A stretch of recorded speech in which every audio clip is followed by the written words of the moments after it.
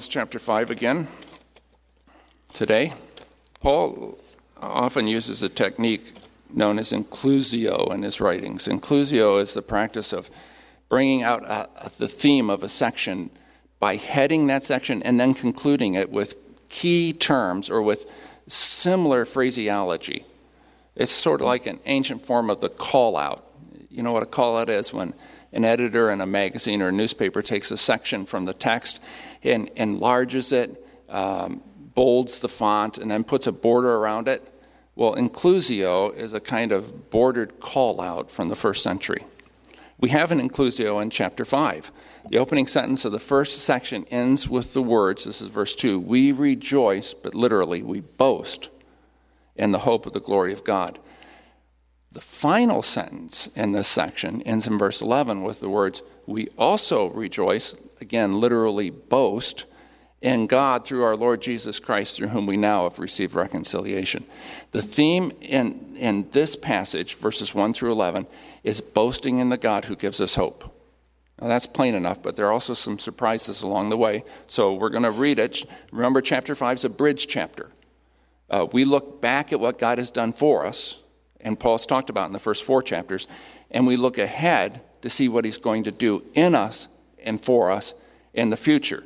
So let's read verses 6 through 11, Romans chapter 5, verses 6 through 11. You see, at just the right time, when we were still powerless, Christ died for the ungodly. Very rarely will anyone die for a righteous man. That might be better translated.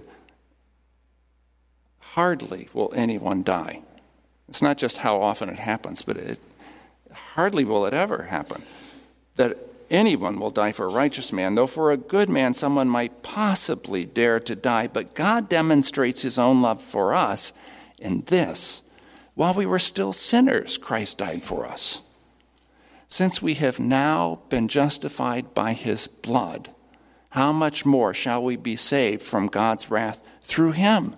For if, when we were enemies, we were reconciled to him through the death of his Son, how much more, having been reconciled, shall we be saved through his life? Not only is this so, but we also rejoice or boast in God through our Lord Jesus Christ, through whom we've now received reconciliation. I said there's some surprises along the way. The chief surprise is that people like us have a hope in which we can genuinely boast. People like us. Have you ever been described by someone in less than glowing terms or in ways that sort of made you squirm? Sometimes people are intentionally trying to make you feel bad. That happens to me. I regularly get responses to my column, at least a few, most weeks, and most of those are positive and encouraging, but every once in a while I get one that's, and how should I put this, that is not. I've been told I'm a jerk, been labeled unintelligent, bigoted, backwards. My favorite of the unkind descriptions was a guy who just said, people like you are no longer relevant. Ouch, you know? And those are people who don't like me. But sometimes people who do like me describe me in less than glowing terms. Forgetful, scatterbrained, cluttered, organizationally challenged, forgetful. Did I say that? Yeah. And these are my friends. I don't much like those descriptions, but I can't say there's no truth in them. Well, in our text, Paul has 4 descriptors of us that we might not much care for, but that we're going to find hard to deny. He says that before we were with Christ, before we were with Christ, we were powerless, that's verse 5. We were ungodly, verse 5. We were sinners, verse 8, and we were enemies, verse 10. Now, when people who dislike you call you names like that, you might take it with a grain of salt. But Paul does not dislike us. In fact, he's on our side. So we better pay attention to what he's saying. So first he calls us powerless. The Greek word could be literally translated weak. And it's a word that often in the New Testament means ill. It was used of people who were physically disabled, for example. But Paul's thinking of us as spiritually disabled. We couldn't take care of ourselves. We'd fallen in Adam's fall, and we're going to see much more about that next week. Next week we get the theological basis for this week. We'd fallen in Adam's fall, and we couldn't get up. And as a matter of fact, we couldn't stop falling. We were in a bad place, and there was nothing that we could do to help ourselves. We could honestly say, there's nothing I can do about it. Now, sometimes people say that as a way of excusing themselves, but excuses are quite beside the point.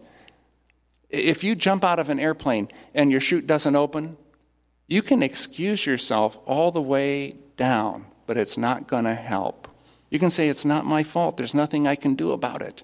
But you're still going to hit the ground hard unless some expert skydiver manages to get his arms around you and employ his chute.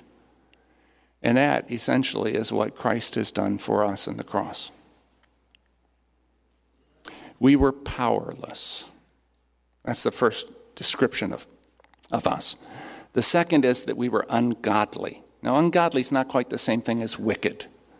If we hear someone described as ungodly, we generally think of that person as like a gangbanger, a drug dealer, or people who prey on the elderly or the poor, or husbands and wives who repeatedly are unfaithful to their spouses.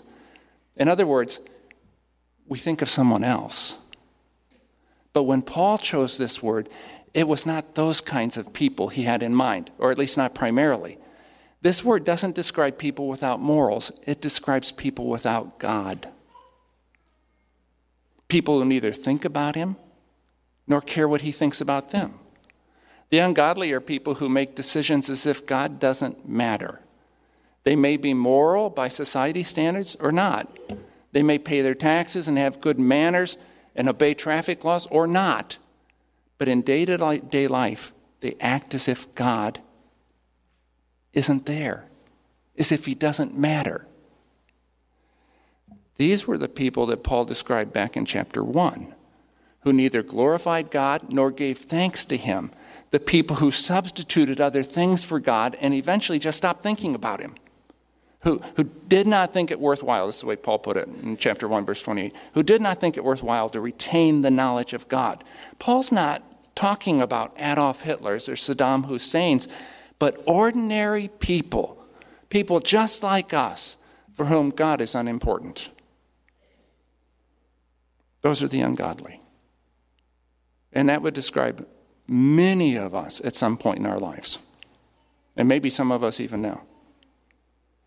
Paul's next characterization of us in our former lives is sinners. Now that's verse 8. His language is awkward for us in English. It's something like, while we were still being sinners. Sin, says St. John, is lawlessness, and a sinner is anyone who rejects God's authority to tell him or her what to do. Now, a sinner might do terrible things by society's standards, Jeffrey Dahmer things, or he might be a blood donor who delivers meals on wheels. But when what he thinks is best for him differs from what God has told him to do, he'll do his own thing. Not once, but 100 times, 1,000 times, 10,000 times. He will prove over and over again that he and not God is Lord of his life. Okay? Sinner. And there's one more category into which our former lives fit. And this is verse 10. We were God's enemies. That is strong language. We didn't just ignore God, we opposed him. You say, when did I ever do that? Every time you knew what was right and didn't do it. Every time you refused to cooperate with God in his work. But mostly, and this is what is in Paul's mind, mostly when you did not submit to God's king. If you defy God's king, you are God's enemy. It's as simple as that. That's how Paul describes people who've not confessed Jesus as Lord. Powerless, godless, sinners, enemies. And how do you think God feels about such people? Well, how do you feel about your enemies?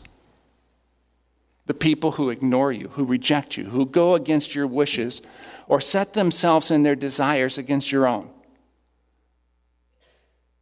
How does God feel about his enemies? Enemies is a war word. Towards the end of every war, what people feel about their enemies is expressed, often in atrocities. The winning side takes revenge on the losing side. At the end of World War II, the Allies did that. They participated in those atrocities. They had learned how at the Battle of the Bulge, the SS lined up U.S. soldiers after they'd surrendered and gunned them down. Just gunned them down after they surrendered, weaponless. And they were angry. Some of them had seen the nightmarish horrors when they liberated the death camps, and it had shaken them badly. After hearing and seeing these things, they were tempted to take revenge.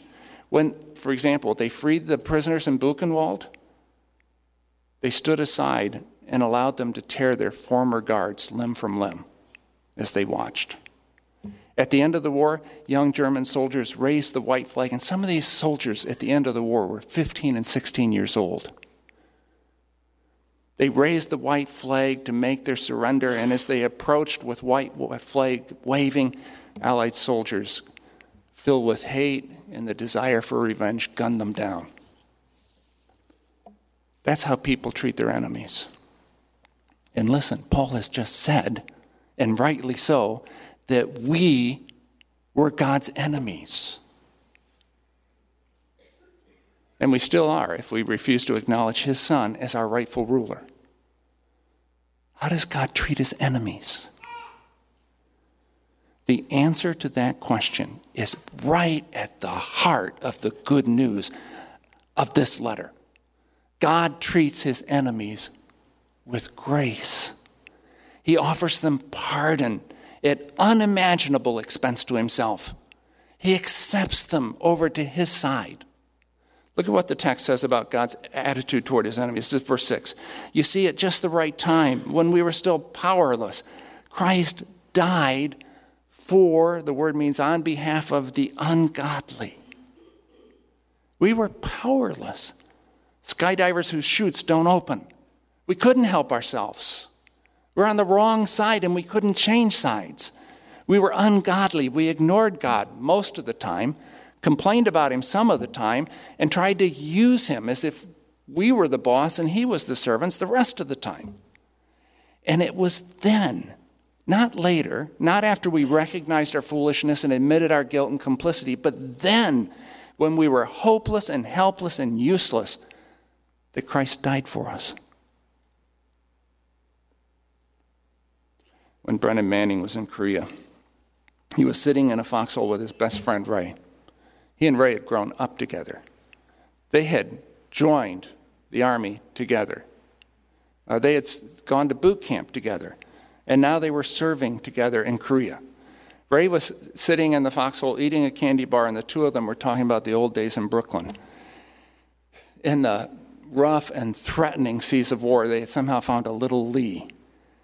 But it was just then that a grenade, where did it come from, landed in the hole with them.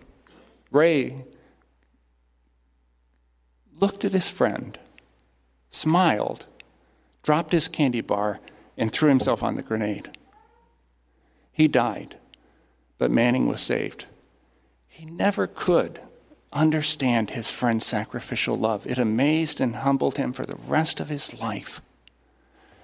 What Jesus did for us is like what Manning's friend did for him, with this difference. Jesus didn't throw himself on the grenade, or he didn't die on the cross for his best friends, but for his committed enemies. It was as if Ray had thrown himself on a grenade, not to save his friend, but the North Korean regulars who would have killed him without a thought. Why would God do this? How could he do this? See, God did not wait for us to come to our senses. He didn't wait until we realized that we had no more options and had come begging for forgiveness. Verse 8 says, God demonstrates his own love. He puts it on display. It's a strong word. For us in this, while we were still sinners, Christ died for us. By the way, on Wednesday night at Go Deep, we're going to talk about, are you still a sinner if you've trusted Christ as your Savior? It's an important question. And the answer depends on how you understand the word, if you understand it biblically or not. While we were still sinners, Christ died for us. God didn't wait for us because he would have been waiting forever. He knew we wouldn't ask. We would never come to our senses. God knew what we needed before we knew. And he did what he always does. He took the initiative because he's the God who knows what you need before you ask. And that's not just about money. It's also about forgiveness and transformation and hope. You know, if you want to know how people treat God, look at the cross. See Jesus there rejected, humiliated, and tortured, and you'll know how people treat God. When God came among us, that's how we treated him. You might say, no, not me, I wasn't there. But don't kid yourself. Those people, the ones who nailed Jesus to the cross, they were just people, ordinary guys following orders. The ones who gave the orders, they were just people trying to look out for themselves, telling themselves they had no other choice. There's nothing I can do about it. The ones who stood by while it happened, they were just people who maybe said that they disagreed with what was happening, but didn't do anything to stop it. Those people were just like these people. When God came to them, they got rid of him. And when God has come to us by his Spirit over and over, when he's told us not to sin, we've pushed him aside and done what we wanted to do. We couldn't have been more blatant about it if we'd nailed him to a cross. Do you want to know what people think of God? Look at the cross. And guess what? If you want to know what God thinks of people, look at the cross. God demonstrates. He puts on display his own love for us in this. While we were still sinners, Christ died for us. The cross shows us who we were and who God has always been. At the cross, we learn, as Tim Keller put it, that we're more sinful than we ever dared believe. And we are more loved than we ever dared hope. You know, in war, the common people fight for the uncommon people. That's the way it works. They fight for the prime minister, the president, or the king. They sacrifice, they die for the uncommon people. Think of a game of chess. The first and last responsibility of every pawn, knight, bishop, rook, and queen is to save the king, even at the cost of sacrificing its own life. But in the ancient war between the God of light and the spiritual forces of darkness, the rules are very different. It's the king who saves not his friends, but his enemies at the cost of sacrificing himself.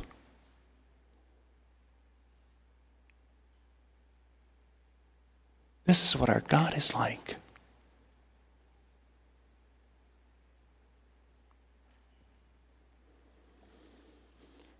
This is what God has done for us. Done for us when we weren't on his side, when we tried to push him away and do our own thing. But Paul goes further. If this is how God treated us in the past, remember, we're on a bridge. We're looking back at the past. Now let's look to the future. How will he treat us in the future if he's treated us this way in the past? And that brings us back to that inclusio I talked about at the beginning. It brings us back to hope. Verses 9 and 10. Since we now have been justified by his blood, how much more shall we be saved from God's wrath through him? For if when we were God's enemies, we were reconciled to him through the death of his Son, how much more, having been reconciled, shall we be saved through his life? Do you notice the how much mores of these verses? Paul's argument is known technically as a minore a maius, which means from the minor to the major. Let me give you an illustration of that. You're a missionary living in Latin America, and you are in desperate need of some medical technology, and you have no means of acquiring it. You can't afford it, and even if you could, no one has it. So I learn about your situation, so I cash in my retirement savings, everything I have. I take the money and I buy the tech. I go to UPS to arrange overnight delivery at a cost of thousands of dollars.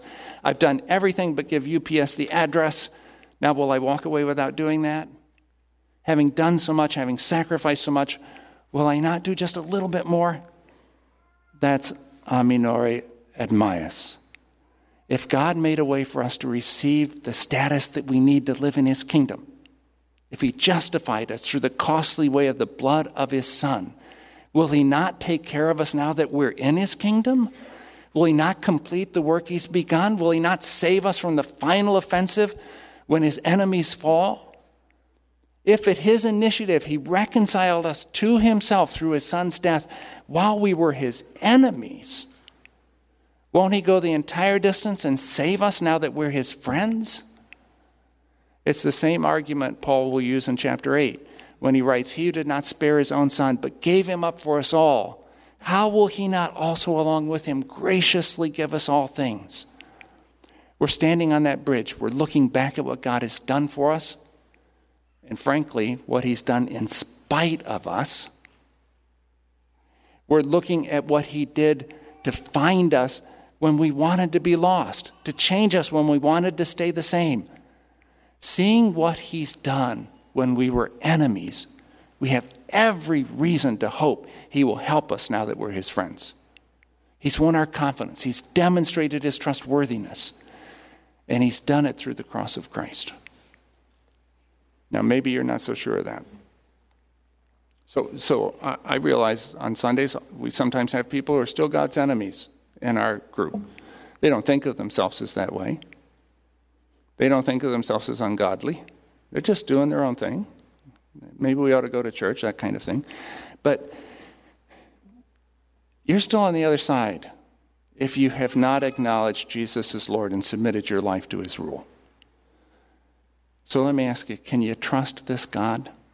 When you raise the white flag, is he going to mow you down? Or will he accept you? Can you trust him? Or maybe you've already acknowledged Jesus as your Lord, but things have been going badly. Not at all like you expected, not at all to your liking.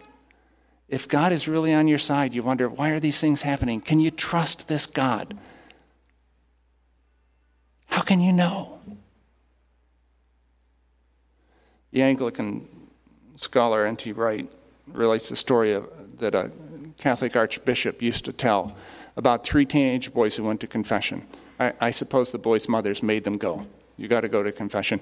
But they were acting like it was all a big joke. You know how teenage boys can be. So they made up things to tell the priest, and they tried to outdo each other when they made confession. Just ridiculous things. A long list of outrageous sins that they'd never committed. And after confession, the first 2 boys, they ran out of the church laughing. They just thought it was a hoot. The third boy's making his ridiculous confession to the priest. But before he could get away, the priest said, okay, you've confessed these sins. Now I want you to do penance. I want you to walk to the far end of the church, and I want you to look at that picture of Jesus hanging on the cross.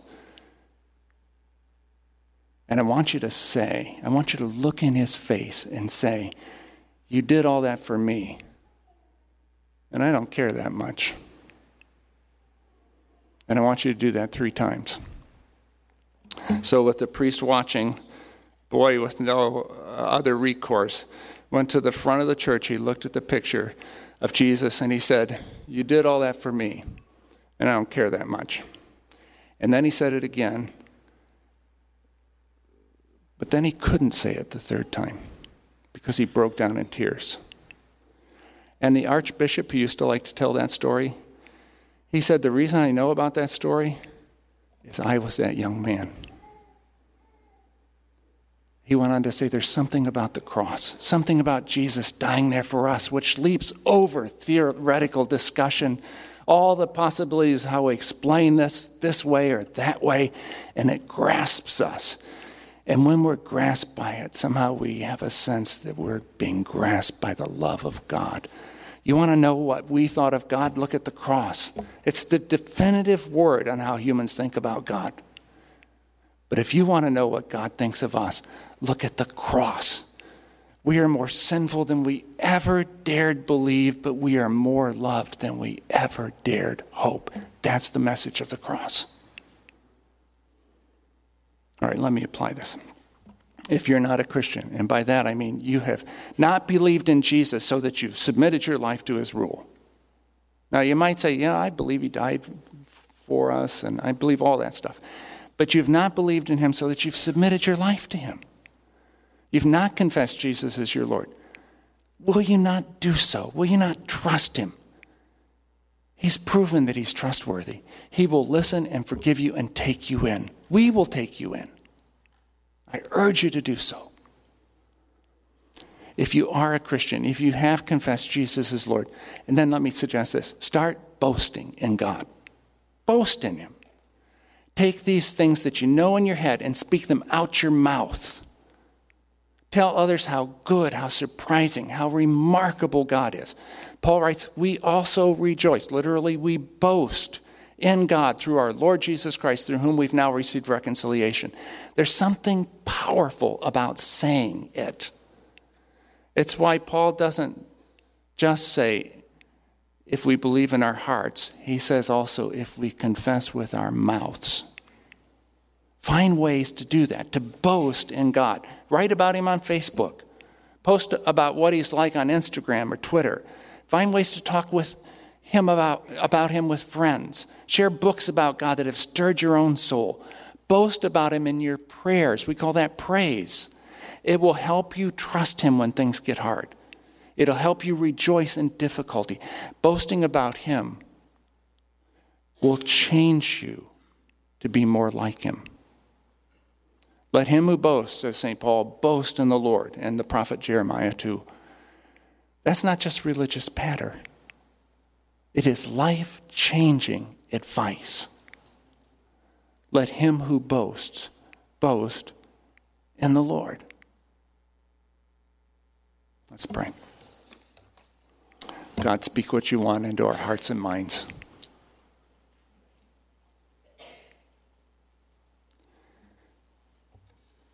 And Lord, right now, I just want to boast in you.